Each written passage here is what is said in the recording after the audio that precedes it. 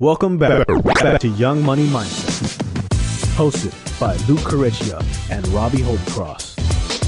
From the ground up, where we talk about mindset, real estate, the hustle, and everything to help you achieve your dreams. All right, guys, welcome back to Young Money Mindset. We got a really exciting episode for you folks today. Switching up really the whole pace of our show and bringing on a lender to hopefully give us some expertise on the lending side. So I'm super excited for that. Grateful to have Brian Iverson here on the podcast. He is the co-owner of My City Lending. And we're super excited to have you on, Brian. Thank you so much for coming in. This is awesome, guys. Thank you, Luke. Appreciate you guys having me. Am I the first loan officer you've had on the show? Yes. Loan officer, yeah. So that's why a lot of the times it ends up being investors or big realtors, things like that. So we wanted to get a glimpse into it because I get a lot of questions, obviously being on the traditional side of, just specific lending questions. So we figured we can kind of open up the conversation here today and just see what insight you could bring to our viewers. Totally. I've got a ton of questions for you. We'll see what we can get through. One of them is kind of a generic question, but it's a question I probably get asked the most, especially right now. I've had a ton of clients that are reaching out to me and saying, "Hey, Robbie, when do I know when it's time to refinance?" So I know some of the mortgage brokers I've worked with have started to tell me, hey, a lot of your clients that are maybe in the sevens, it might be getting around that time to when it makes sense to refinance. I'm curious from your point of view, with the cost involved in a refi and where rates are at currently, how would you answer that question? I would start off by saying it depends. So, I mean, everybody's situation is different. Everybody's circumstances, financial needs or goals are all different. If we're talking about, I'm just looking to save money on my monthly payment. That's my only goal. I don't have any debt to consolidate. I'm not trying to maybe pull some money out to invest in other real estate. Like if it's just I'm trying to lower my payment, the rule of thumb is you want to see maybe a point reduction on the note rate. You have to do the math and weigh the cost versus what is the monthly benefit. How long am I likely to live in this house? The answer is different if you're thinking like this is maybe another year or two and I'm going to be gone. I'm going to move on to some other house. You might not want to look at refinancing right away because you're gonna sell anyway, and the cost you're not going to make that up in your monthly payment depending on where rates are. So it really requires a careful calculation for every single customer. What is the average cost for a refi right now? The average cost? Well, I'm not quite sure to answer that. With regard to our company, I mean, we don't charge processing or underwriting fees. So the cost, if there is one, is going to be points if they want to buy the rate down even further. Again, you have to look at that very, very carefully. If you're not going to be in your house very long, it might not make sense to spend 2% of your loan amount to buy the rate down and save $30-$40 a month because you're not going to see that back. It takes forever to catch up, right? Yeah. But the cost is very different depending on the customer. Again, from our perspective, like we don't charge processing and underwriting. So the cost is going to be really what's the rate that we're able to offer them and are they looking to buy it down?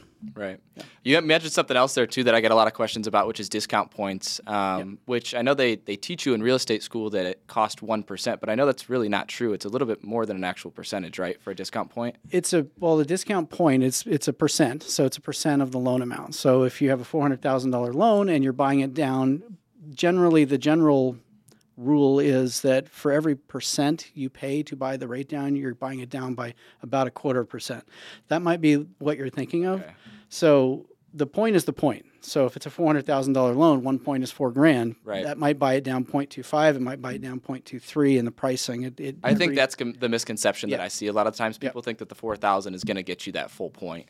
No. A 1% of the loan amount generally gets you about 0.25 point lower on. Yes, that's interesting. That's really not a whole heck of a lot. So well, again, you do the math on it and you have to do it's an ROI kind of conversation. Like, does this make sense for you to do it? I mean, are you living in your house? Is this a 20-year house or is this a 3-year house? Well, and I love the way you answered that, Brian, because, a lot of our audience out there that, maybe is a younger type of person or, maybe they've lived in their home for a while, but they've accumulated some other debt. Maybe it's either credit card debt or, car debt, and they're trying to consolidate that. Yep. Then you got to factor that into your calculation. You need to really make sure that, probably would make sense. If you're going from a 21% credit card that you've been struggling to pay off and you got a lot of equity in your house, but you see these headlines, of how scary these rates are right now, and you've been holding off and you got maybe a decent rate, but you have a lot of other debt that you're paying, super high interest on,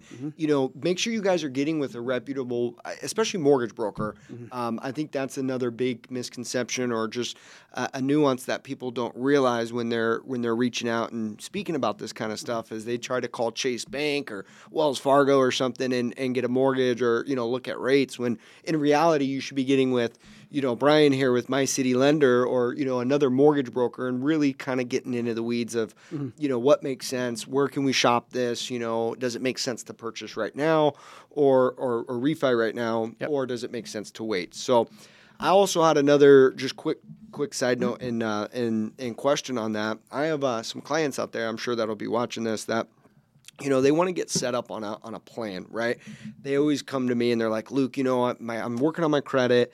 I've worked in my job for X amount of years. Like, what would your advice be, for me to really get on a plan to purchase a home here in the next 12 months? So my question to you, Brian, is what is a plan for, let's say a first-time home buyer, someone that's never owned a home and that maybe has like a mid 600 credit score? Would you say there's a certain dollar figure they need to save?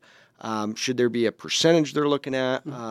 Just kind of walk me through that. What would you recommend? The first thing that I would say is that you don't need to have 20% down. Thank God Brian said it. Are you sure? The general limits today are 3% if it's a conventional loan, 3.5% FHA, 0 if you're a veteran, by the way. And I love doing VA loans. I think it's one of the good things that our government actually does on behalf of our veterans. Yeah, and you guys heard that right. That's 0% on a VA loan. I've done quite a few of them. It's an awesome tool. It's 0% down. It's no mortgage monthly mortgage insurance, even at 0% down. So it's a phenomenal deal. Figure out where your down payment is going to be first. What is your goal on that? Do I think in the next 12 months I can save more than 3 to 5%? Great. Go for 10%. At 10%, your mortgage insurance is way lower compared to 3 to 5% down. But you got to give yourself a margin too. Like this is what my down payment goal is, but nobody ever walks through their front door and doesn't look around and go, we're going to need a couch over there. We're going to need to paint this wall. We got to totally redo that. I want to put a bar there. I mean, nobody has ever walked through the door and not gone through this, and then moving expense and everything else. So build yourself a margin. So figure 3 to 5% minimum on the down payment, and then figure another couple of percentage points at least to be able to comfortably move in and at least get the house going in the right direction for you. You have to get with the lender early. Especially if you're a first-time buyer. It's okay to get with them 9 months, 12 months ahead. They can help you understand where you're at with your credit. They can do a detailed estimate on what your payment might be so that you can plan for that. I mean, right now, I think, and correct me if I'm wrong, but rental rates are a bit lower than mortgage payments right now, right? So a little bit. I'm going off topic here, but and not quite answering your question, but when we got started in real estate, my wife and I, it was in 2002. And we went from a beautiful Mark Taylor 2-bedroom apartment, $980 a month. It was over by the Chandler Mall. And we bought our first house in 2002 for $177,000. That same house today is about $600,000, by the way. Yeah. And we were taking our payment from $980 a month to about $1,500 a month. And that was there was a lot of payment shock there. So knowing that in advance and being able to, conceptualize that in terms of where you're at in your income, where am I going in my career, that's important. So it is. It's really important. And Brian he's not a scary guy, guys. Don't be afraid to reach out to Brian if you're 9 to 12 months out. I can't tell you how many clients are like, oh, I don't know. I don't want to talk to a lender yet. I want to talk to you. I want to look on Zillow. I want to kind of just feel it out. And I'm like, as much as I urge them to speak with a lender as an agent, sometimes I've pulled back and I'm like, I got to know when to push them and when not to push them to go to the lender. But I completely agree with you. The sooner you can speak with a lender, the more educated you are. Mm-hmm. Don't be afraid of the credit check. I can't tell you how many times we hear that. I don't want that again. I'm like, dude, don't worry about it. If you dip a couple points in 12 months, you're going to make it. So I've gone. Well, the benefit of knowing where you are and how to manage your credit, not just for buying a house, but like in general for overall financial credit health, it's worth the 1 to 3 points hit to have your credit checked by a lender who's going to get the most detailed credit report that there actually exists out there, to be able to really guide you well. And correct me if I'm wrong, that costs Brian money too, right? To pull that credit report. Yep. So yeah, we float that. Yep. Yeah, So that's a free service, Yep. it is. You know, and That's a good point. I love that, actually. well, and people forget about that. They think it's some credit. And I always tell them, like, that lender is coming out of their own pocket to help you. And it really is. That's what it's about. And I talk to a lot of clients that are like, I'm just not ready yet. And that's what we hear a lot. But I urge you to speak with a lender and get out there, get aggressive, and that's going to help your agent as well. Yep, for sure. Start lining up houses, so you're not looking at a $600,000 house when in reality maybe you could buy a $700,000 or an $800,000 or a little less, right? So I love that. Switching gears just a little bit on the lending side. I know we hear a lot of the times, people really kind of think about the economic climate when they're considering rates and purchasing and refining. And I know Robbie asked a great question regarding that. And I'm sure you get this question all the time, but where do you think rates are going? And I know you don't have a crystal ball, Brian. I know. That's the magic line, right? But the Federal Reserve, we know, Jay Powell's already came out, right? The FOMC meeting is January 30th. Yep. To anyone that doesn't know, the Fed meets typically on, I think, a quarterly basis, and they discuss these things. So why don't you walk us through just kind of your opinion or your thoughts on that? And I don't expect a prediction. I mean, we'd love one, but what are your thoughts on that, Brian? Well, first thing is I always tell people, if I knew where rates were going to go for sure, I would be a very wealthy futures trader, not a mortgage broker. Yeah. But it is my job as a mortgage broker to track it, to understand what's going on in the market so that I can properly advise my clients, of course. I think, and it's important to understand for your listeners to understand that the mortgage interest rates, long-term interest rates, don't directly track what the Fed is doing with the federal funds rate. Short-term federal funds rate. And I had a question on that. It absolutely impacts the way investors behave in the capital markets, in the mortgage-backed security markets, 100%. But it's an indirect effect. But that being said, we absolutely do expect that it will have a downward pressure effect on mortgage rates. How far they go, I don't know. I have concerns about affordability first and foremost. So we are seeing increased activity in the market right now. We're getting more and more applications actually, which is exciting. But nowhere near where we were a couple of years ago, right? Still in terms of our volume, but. I think that as an industry, we have to be a little bit patient to see what happens and not be out there, just talking head video after another, telling people it's the best possible time that they should buy. Rates are coming down. It might very well be. It's a depends answer. Should I buy a house right now? It depends. Do you have stable, a stable career path? Do you have the income to support the payment, regardless of what the rate is today? Is there a bunch of competition right now? Not really. Right? You can take your time and find the right house. Then yes, I would say definitely consider it, because owning your own home, owning real estate is so important for your overall financial health and wealth building. I mean, it's the same guy that has been renting a house for 30 years has nowhere near the wealth accumulation, generally speaking, statistically, than the homeowner. I love that. And I think one thing too, just kind of going back to what you previously said about building in the margin, right? And I tell clients all the time, it's you're going to want to put money into the house, but there's also a level of reserve you need, right? Because one thing is survivability, right? Mm-hmm. God forbid the market does go down or the market goes up or what have you, you got to be able to survive the 30 years and not lose your house too. Sure. So I talk to a lot of people on that, and we're not the show that's always going to be like, hey, now is the best time to buy. So I really appreciate that answer. And it's always situation based, and I think it really boils down to you can always change things down the line, right? Sure. There's always a refi. You can always sell the house. Yes. I mean, there's a million different ways There's always an exit. Yeah. Yeah. There's always an exit on that end. What are some misconceptions about the mortgage application process too? Just to kind of wrap this piece up regarding applying. Mm-hmm. We're talking rates. Is there any scary things regarding a mortgage application that people should be aware of? We don't require a DNA sample. Okay. I think the general public perception is that we ask for everything, including a DNA sample these days. You ask for a lot of documents. I will be honest. I mean, if you think about it, mortgage as a mortgage company, it's a business, right? And we have to be mindful of what our profit margins in so that we can stay in business and continue to service families with loans. And so, yes, we have to make sure that your income is durable, that it's there, that it's enough, that your credit is sufficient to demonstrate that you're going to be a good risk, that you're not going to necessarily default on your loan. And so, I don't think it's as painful as the public thinks it is before they go to get a mortgage. The right mortgage company has a really well-defined process that helps the people through it. And it's not just, here's an application, we'll let you know. It's, let's talk first about what your goals are. What is most important to you about buying a home right now? Why are you buying this house? Who is it going to benefit? Besides yourself, obviously. Now let's talk about your financial situation. How are you doing with your credit? Do you know where your credit is? Do you know how credit works? I can't tell you how many, especially younger people, don't know how credit works, and they're not getting educated at home. Unfortunately, I don't know why that is, but it's one of my passions is when I get to work with younger borrowers, because I was there. Yeah. It seems like it was just yesterday, but it was 21 years ago now that my wife and I bought our first No, house. that's huge. Crazy. No, that's huge. And we're Young Money Mindset, right? We feel very, very passionate about helping the younger generation, especially right now. Mm-hmm. There's not a whole lot of this financial education happening, I feel like. Yep.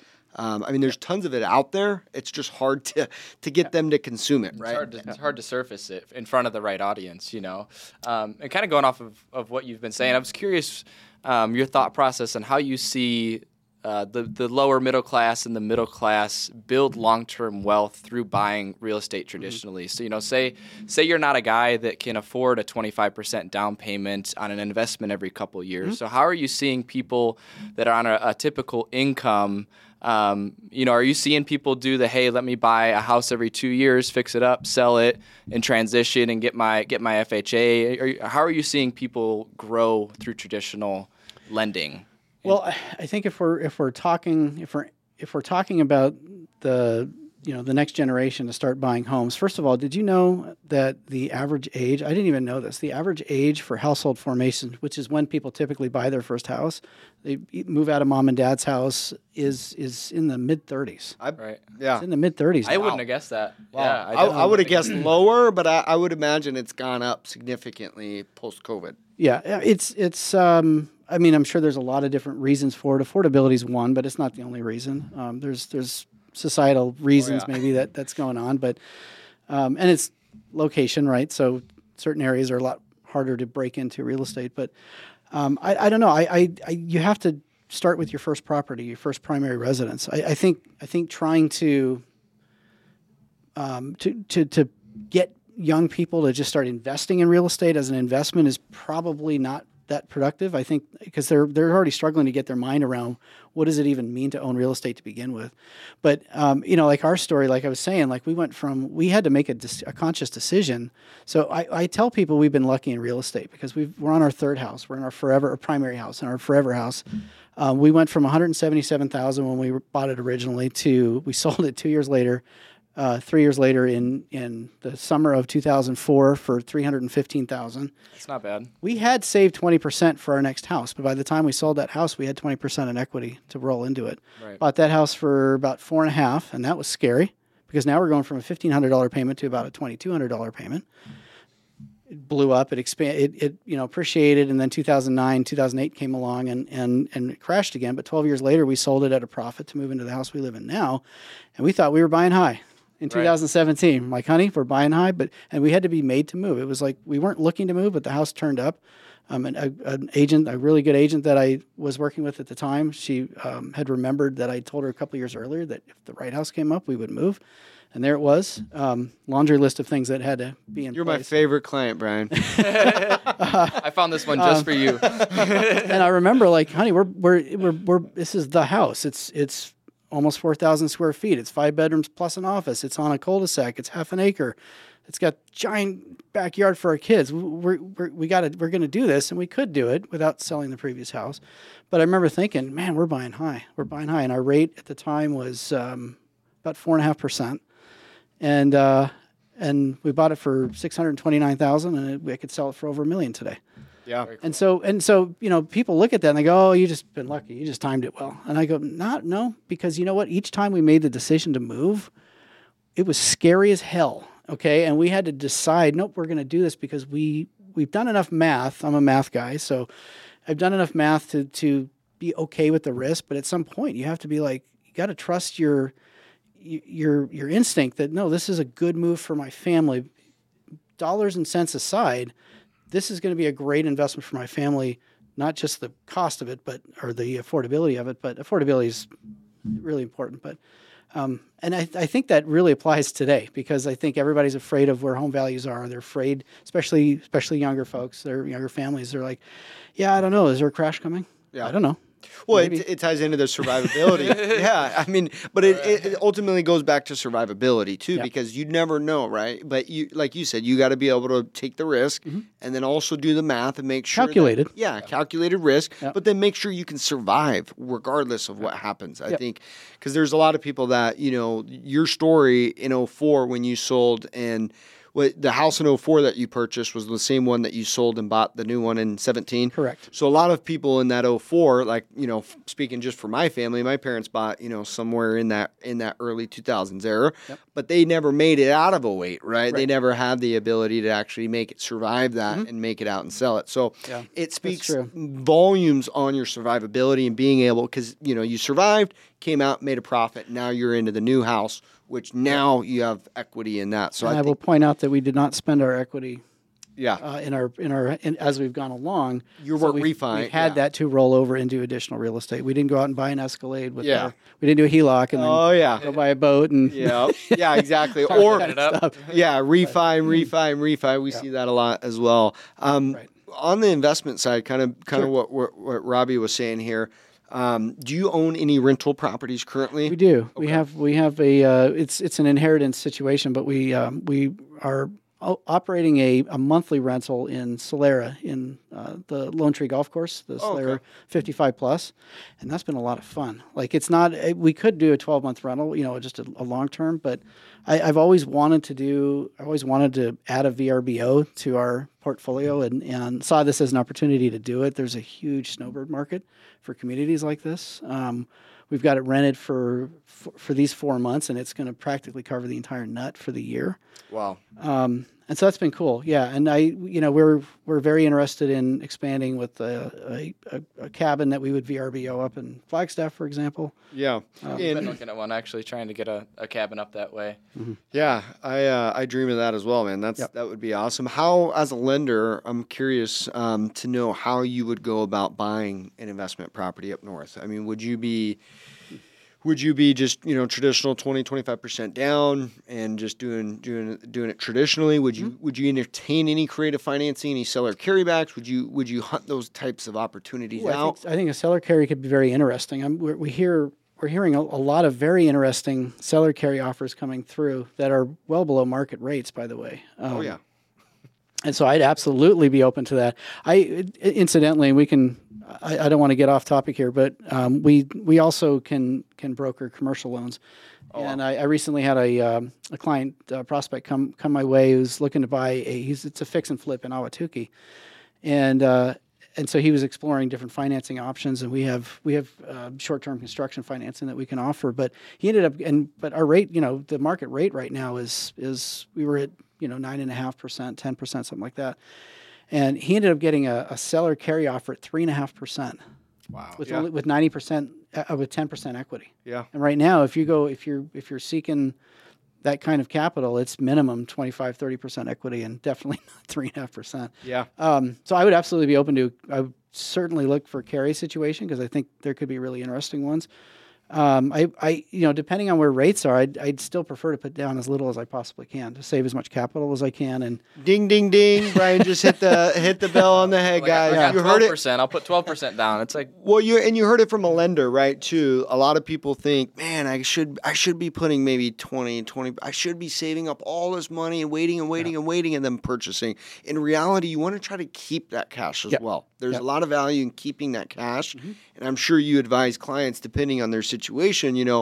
I've had clients come to me and they're like, "Luke, I have $100,000 to put down. What should I do?" And it can be tricky, because I always kind of relate it back to the Dave Ramsey method where, Dave Ramsey is an anti-debt, which is good for the masses, right? It's good for people. If you came to me and said, I got $100,000 to put down and I know you're my buddy, right? And I know you're going to go spend it all vacationing and clubbing, I might tell you like, hey man, as a friend, you should put the 100 into it, but it's maybe not the best financial decision. I mean, the Ramsey mindset is good. Yeah. In general, he's got to sell books and advertising, and so being controversial and way over the top is how he does that. But yeah, I know. I again, you have to. Everybody's scenario is a little bit different. I think that you do the math on it. You do the return on your investment analysis on it. What's your capital appreciation rate on the deal? And most often, if you're able to minimize how much capital you put down, you end up better off anyway because you're able to do a lot more with that capital elsewhere than having to put it all, rather than putting it all into one. It allows you to sustain the markets too, Yeah. I was curious too, kind of off topic. Obviously, you've got your VRBO. Do you do anything outside of your earned income as passive incomes? Well, yeah. So I did a couple of things. So we have the rental property in Solara. We've actually, My City Lender, the My City family of businesses has expanded. We've opened up My City office. I mentioned that to you. I think you did mention it to me. Yeah. I'm going to give you grief because I haven't seen you at F45 in a while. Going 2 days a week. Robbie and I work out together. Got him. That's where we met him. I switched up. I'm doing 2 days a week back in the traditional gym. Okay. I was losing my size. I had to do something else. Okay. Cool. So we've expanded into the co-working space, which is actually cool. We realized that there's a market for it, and we're able to network with a lot of other businesses while having others pay for our rent, which really turbocharges our profitability as a mortgage company. Yeah, I'm really interested about that. Just to kind of unpack that, because I've been looking into the whole WeWork situation and just how in turmoil that company is, and I just boggles my mind that partied like rock stars. Yes. That was part of the problem, not the whole problem. But. Yeah, but I just, I don't know if it was, they went too wide too fast, mismanagement of capital. I'm sure you could, attribute that to a lot of different factors. But I mean, from your research and from what you've done, you've identified a need for that. So yeah. I think that's really interesting. I mean, where are you thinking that because of just what you're able to get the space for is significantly below maybe what it was, 5 years ago, right? Because of the issues going on with commercial right now in general, and then you're able to kind of sublet those back out. Well, yes, that's definitely our forward thinking. I mean, for starters, the space that we're using is we are absolutely cash flowing with the members that we will build out in there. We're not cash flowing today because we haven't completely filled it out, but once we do, it'll absolutely be a standalone revenue generator for us. So it's a private office, private executive suite, but it's co-working. So we can't really say executive suites because that suggests leasing and subleasing, but it's memberships. So it's totally turnkey for small businesses who are tired of working from home. We know that there's a demand for it. A lot of people went remote in the pandemic, and now they really don't want to be anymore. And so those are the people that are knocking on our door all the time to come take a look at it. Is like, hey, I need a space. I need an office. I want to be able to have meeting space. We've had a couple that they've got a podcast. We have a podcast studio. We're working on ours. We don't have we're at the point where we need to upgrade our cameras. That's where we've got all we've got the Shure SM7Bs and the Rodecaster recording and all that, but I think there's a real demand, for private offices, because we're one of the ways that I think WeWork failed is that they went with the fully open, everybody in one big space, sharing ideas, collaborating. It sounds awesome and sexy, and like you think would definitely appeal to the younger crowd, the young entrepreneurs, and I think there's a part of it that would, because who doesn't, especially the pandemic taught us that humans need to be interacting with each other. We're a species that need each other. We can't just be alone, locked in a room. I don't care who you are. If you tell me you love working at home, we'll see how long you love it. There's parts of it. There's parts of it, but so that was their model, was big open, and they would have, from my understanding, offices you could duck into, but you didn't really have a private dedicated space. And then they went after the most expensive real estate in the most expensive cities to launch flagship stuff. Look at the one in massively expensive leases. And Yeah. Yeah. And that No, kind of that's interesting because I mean, I totally see it now. It's like, yeah, there's definitely, I can see a need for not that sexy, crazy, super high, Yeah. expensive type office building, but something just more, something that's nice, something that makes people feel welcome, but also not, over the top. And So especially in areas like ours, right, where you're away from a city center here, and you have lots and lots of people working from home and small businesses that are getting started in their basements and their kitchens, but they really need a professional space to really to keep it moving. And what is a membership cost? so we're at $1,200 a month for full-time membership on a 12 by 12 office. These are beautiful glass offices. And we're one of the ways we're trying to differentiate is to be all inclusive in our pricing. So it's $1,200 a month, and for that you get 4 hours in the conference room, you get a couple hours in the podcast, you get free reign of the shared space, you get unlimited coffee, 24-hour access without nickel and diming you. And if like let's say someone that's got a team, right? If it's me and 5 other people, I mean, is that realistic to be able to be in that one space there, or I mean, is it 5 people, 12 by 12 might be a bit tough. Be a lot hot in there. We can absolutely see, a team leader and then maybe an assistant sharing a space. That kind of thing for sure. Okay. Yeah. That makes sense, yeah. And then you obviously have access to all the other, amenities and community space over there. Yeah. Do you own that building over there? No. No. How long have you been in there? In the building itself, we've been there probably about 15 years now. Wow. Yeah. Very cool. Yeah. In the space we're in now, about 4.5 years. And My City Lending was born in 2002, was it? My City. So it's My City Lender 2.0 right now. So hats off to my partner Jay, who started My City Lender originally. He's going to kill me. I don't know the date off my head. I think it was 1998, somewhere around there, late 90s, and he got it started, and it was a single office correspondent lender up to something like 30 employees doing millions and millions of dollars a year in revenue, Arizona, California operations, and then various market environmental forces brought My City Lender 1.0 to an end. But really what it was is we were offered an opportunity to be the founding branch of Bay Equity Home Loans here in Arizona. And so we took that opportunity and that was actually 2 months after I joined him, by the way, in the business. I was a Wall Street recruiter before this. I owned a Wall Street search firm, and so I've been a commission entrepreneurial type guy all the way along. Co-owned that business before getting out of that. Ironically, I got into mortgage because I saw it as a much more stable living compared to what I was doing, which was placing mortgage-backed security quants at Bear Stearns and Lehman Brothers. Wow.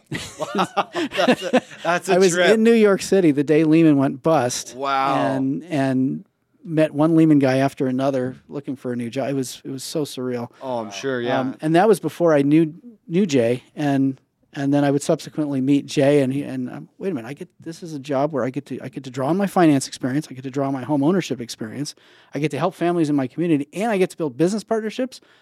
Yeah, I'm in. Yeah. And naturally. And it at the time it seemed much more financially stable, and it has proven to be over time, but it's not always that way. It's still a commission gig, and we're still up and down, and we had a really, really rough year in 23. We did okay, but we're still here. Yeah. No, I think a lot of businesses, I love the honesty and the transparency. I think a lot of businesses that are honest, that 2023 was an interesting year. I think it started off pretty decent for everyone, but towards the middle, Q3, got Q4, a little funky. Yeah, it did get a little funky. So, and 24 has been off. Obviously we're, no real time in 24 yet, but it's been a pretty good start, I would say, and we're super excited about the future in that.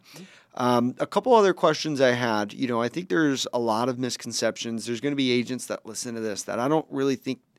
Even speaking for myself, I don't really understand the process from, let's say I go get a mortgage from you at My City Lender. Yep. What happens with that mortgage? You guys don't hang on to it, right? We do not. Okay. So what happens, and unpack that for the agents in the audience listening when, you get a mortgage statement, 6 months after you buy your house, and you're like, wait a second, who am I paying now? What's going on with that?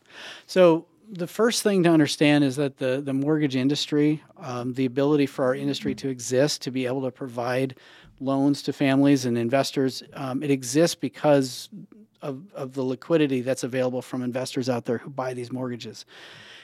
Mortgages are bought and sold all the time. So even if you go to a credit union, for example, and they lend their own money, right? And so generally they're servicing their own loans.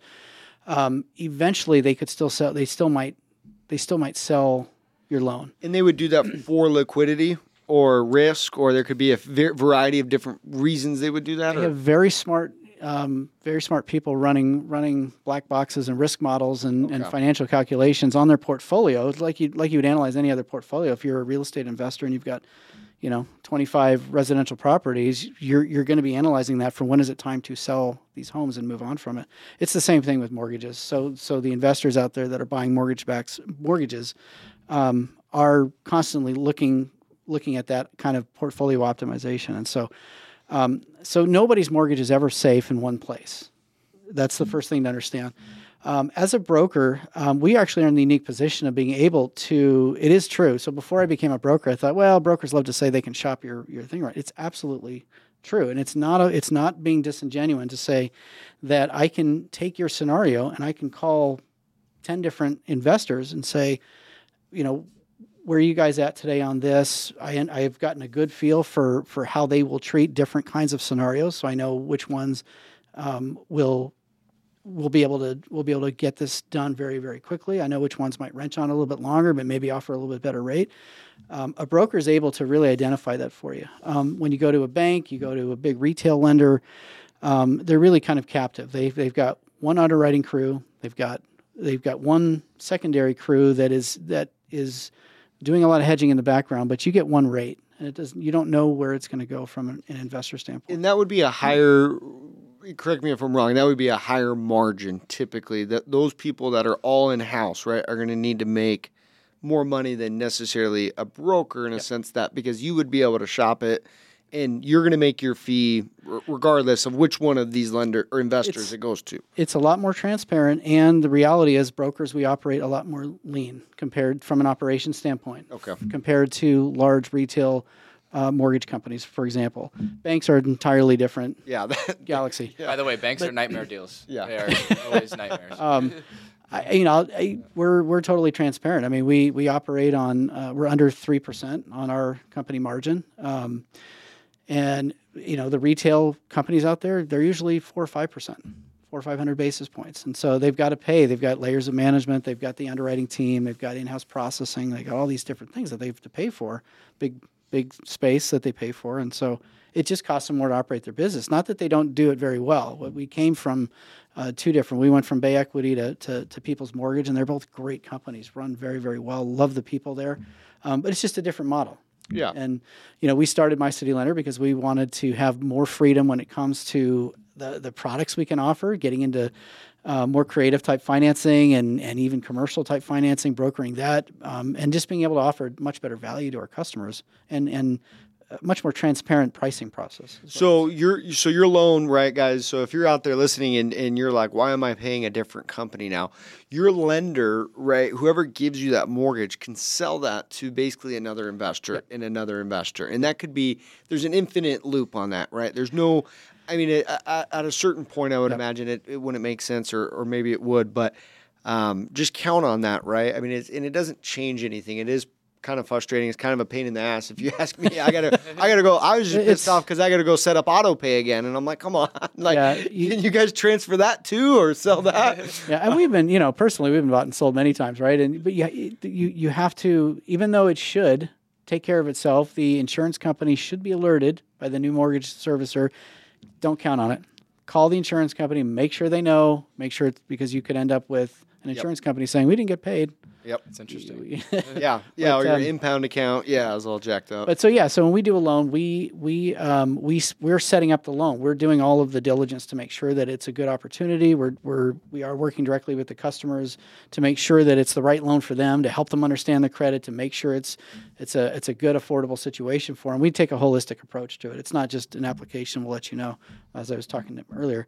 And then once the loan closes and funds, which the investor is doing, by the way, with us helping to manage the communication and everything, then the investor is the one who takes over the payments, and they collect everything.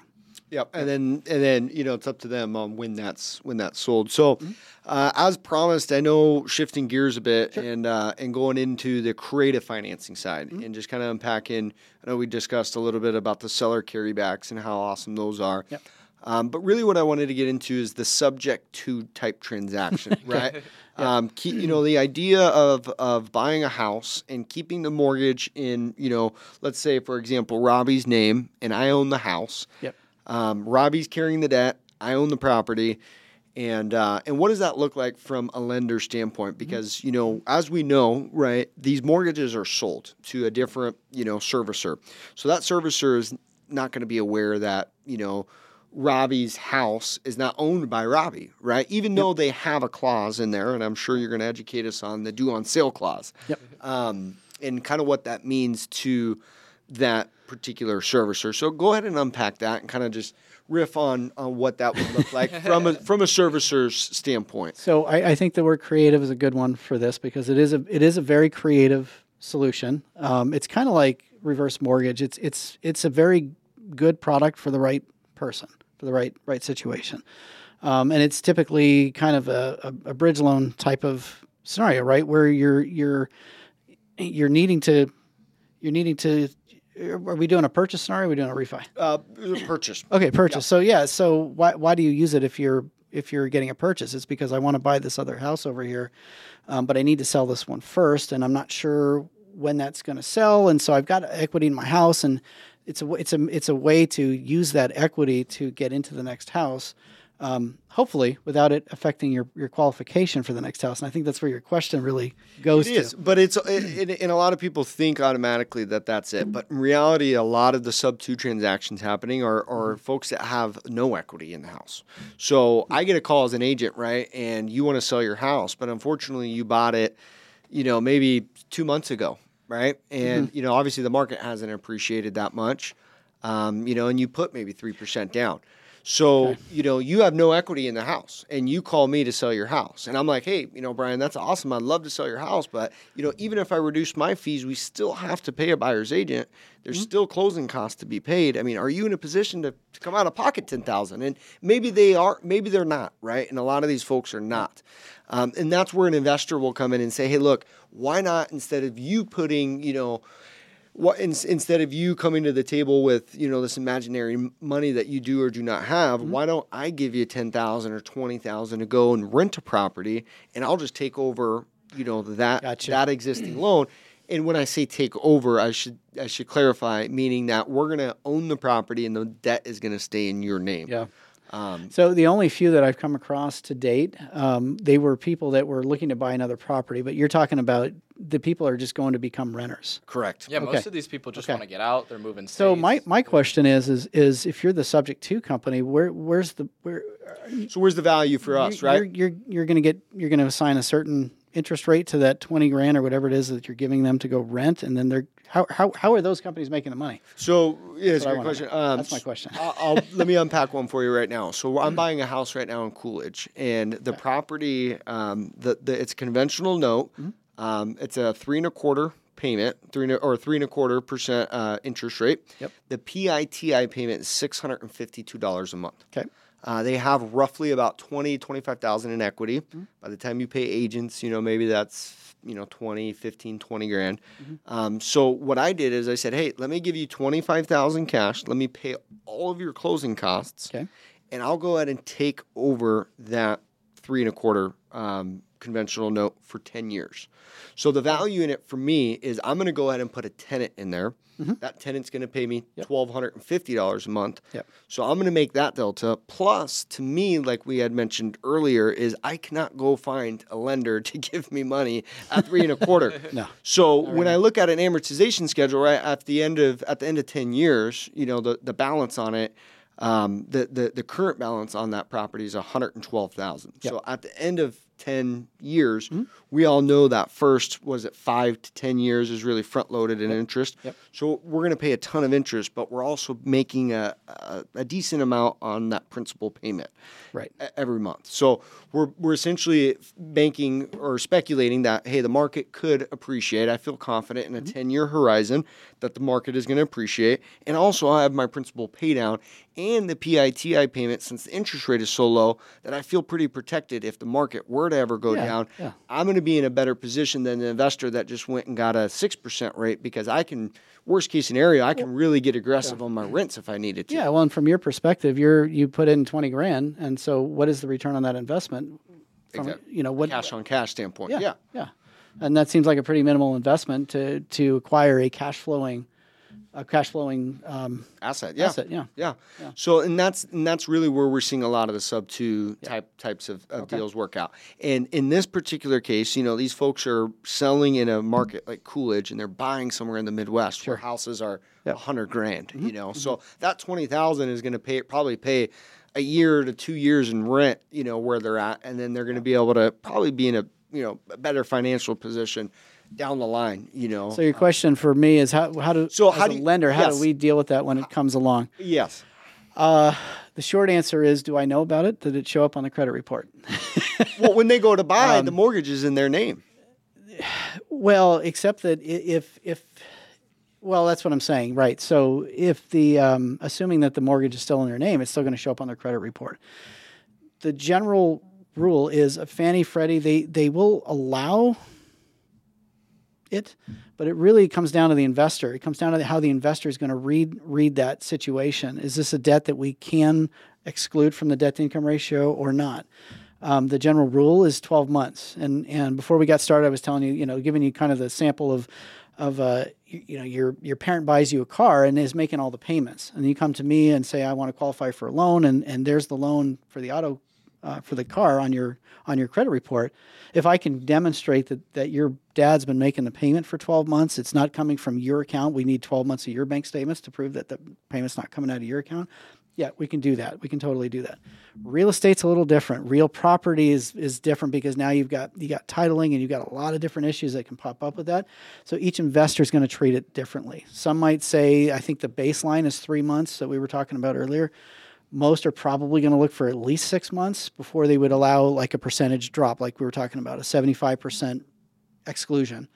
Right. But still, some are going to say, well, nope, we need 12 months, or there's no exclusion. What if we're talking 2-3 years, right? What if we're talking, they're going to rent, most likely they're going to rent another year, and we're talking, end of 20, maybe 2028, they're going to be buying, 4 years from now. Like, how would it be viewed as from a lender's perspective? I think at that point, I think you're beyond 12 months, and there's a clear track record of you not making the payment. Yeah. I think at that point it's a different story. It's just that within 12-month period they can get a little iffy. No loan officer can just promise you out of the gate that he's going to be able to find an investor that will take it in less than 12 months. Is my point.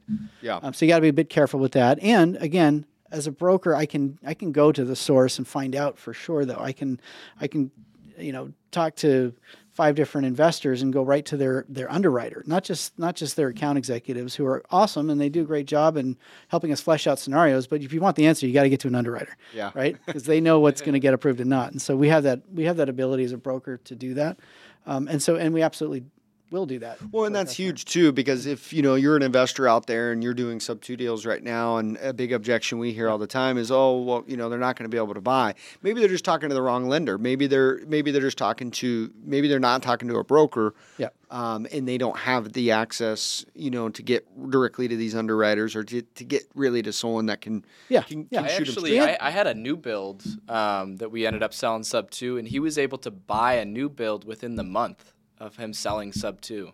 Interesting. Okay. Yeah, I want to say it was a D.R. Horton out in Texas, actually.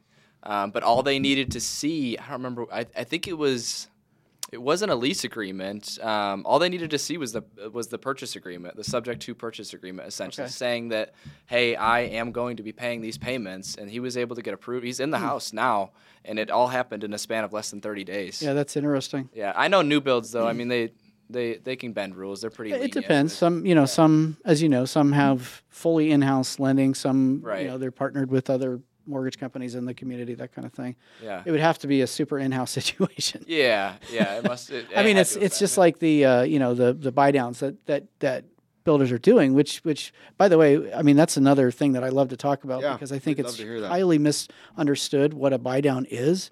And people think of it like it must be some kind of gimmick thing because it's coming up now where affordability and rates are up and all like this.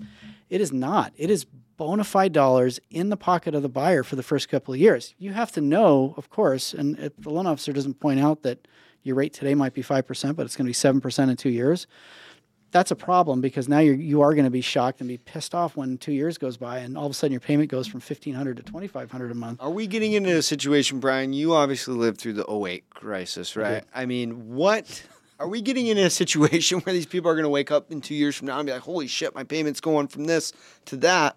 I mean, because from my understanding, that's what happened a lot back in '07, 06, '07, '08, right? There was some of that.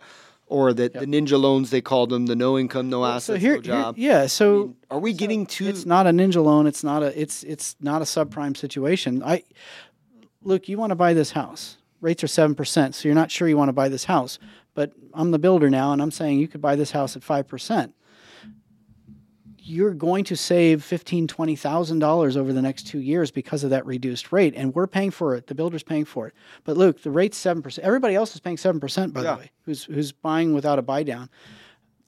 Look at the 7% payment, Luke. That's the payment I want you to look at. Is that payment fit in your budget today? Yeah. Okay.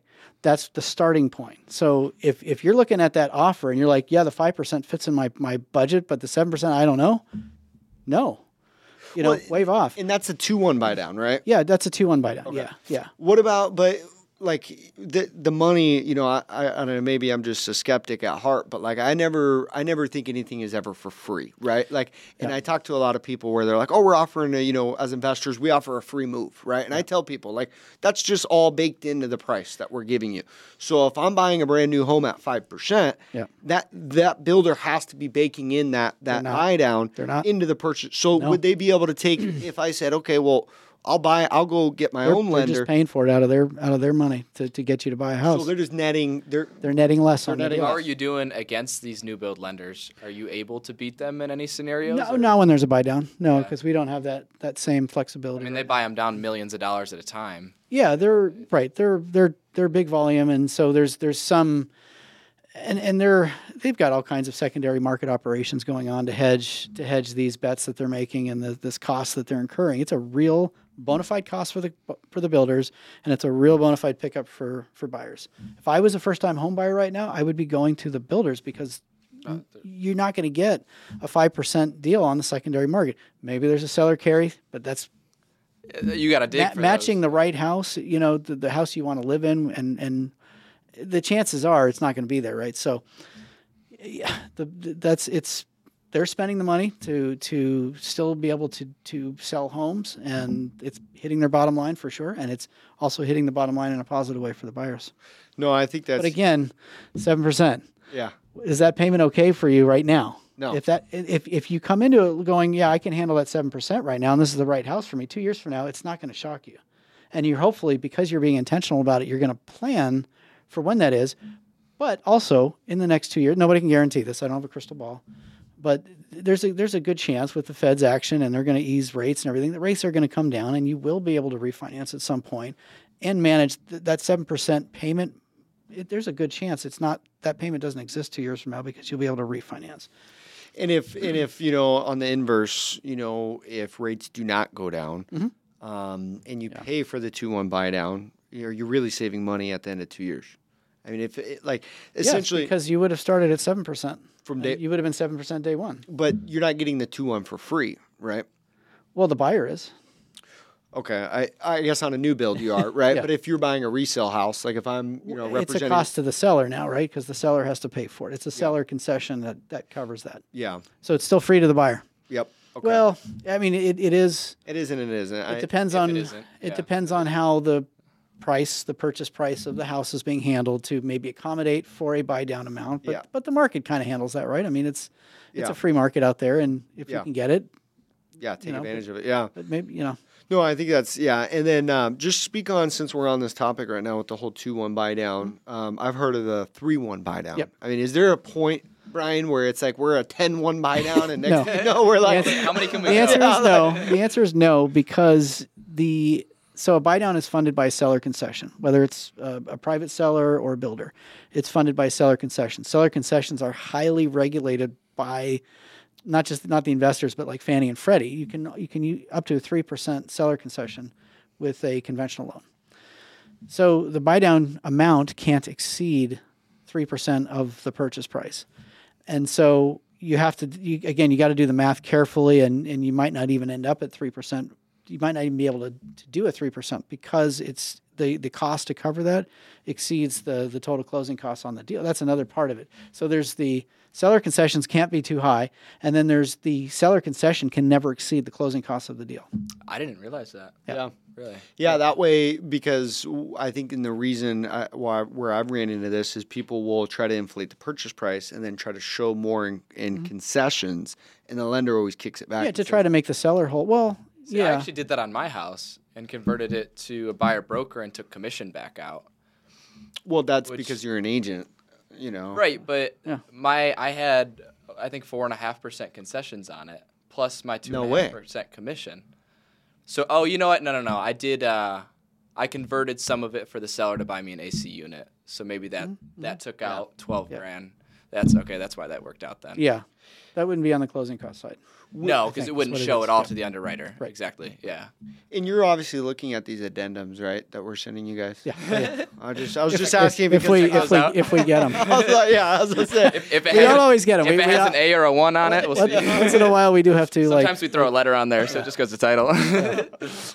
No, that's funny. But yeah, I mean, I this has been super. I mean, I've learned a lot. Yeah, I've been wanting to do this for a while. I had one more question for. Obviously, you've been in the industry for a long time. I'm curious what you look for in your realtor partners when leads come directly to you. And I was also curious if you had any horror stories. I'm sure you got a million of them. I'm curious if you had a good one that you'd like to everybody share. has horror stories. I prefer to focus on the positive side of things.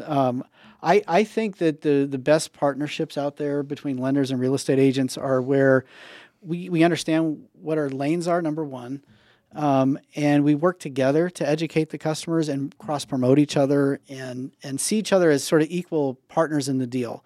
I think where it gets really tough and where you end up in the horror story land is when one side or the other sees ICU as just as a vendor, like just I'm serving the need here because I can get your loan done and get you paid. Right. We're both on commission. Right, we have the same exact goal in mind. We want to, and hopefully that goal is so. To answer your question specifically, I want to work with an agent that sees the bigger benefit for the customer, sees what buying this house is going to do for them and their family. It's a commission for us. It's income for us, but it's just one commission for us. It's a home, it's an investment, it's a lifestyle, it's a life improver for the family, for the customer, and so That's what I try to look for in agents that I work with. Now, obviously, we need to fill out our roster to be able to earn a good living. And yes, there are plenty of good stories out there. Yeah. No, I really appreciate you guys staying tuned. If you made it this far in the podcast, I think there's been a lot of valuable information that we've all shared here, and I've definitely learned a lot. And it's been a pleasure to have you in studio today, Brian. And thanks for having me. Yeah, absolutely. And that's a wrap for Young Money Mindset. Thank you guys so much for following our podcast, staying up to date on what's going on. And if there's any questions or anything that you guys want or any suggestions in terms of guests, we'd love to hear from you guys. I've been talking to Robbie about maybe bringing back our season 3 type feel where it's just us kind of BSing about the market, the political environment, what's going on just in general in the world as you guys, saw the podcast start off with. So thank you guys again, and we will catch you guys in the next episode. See ya.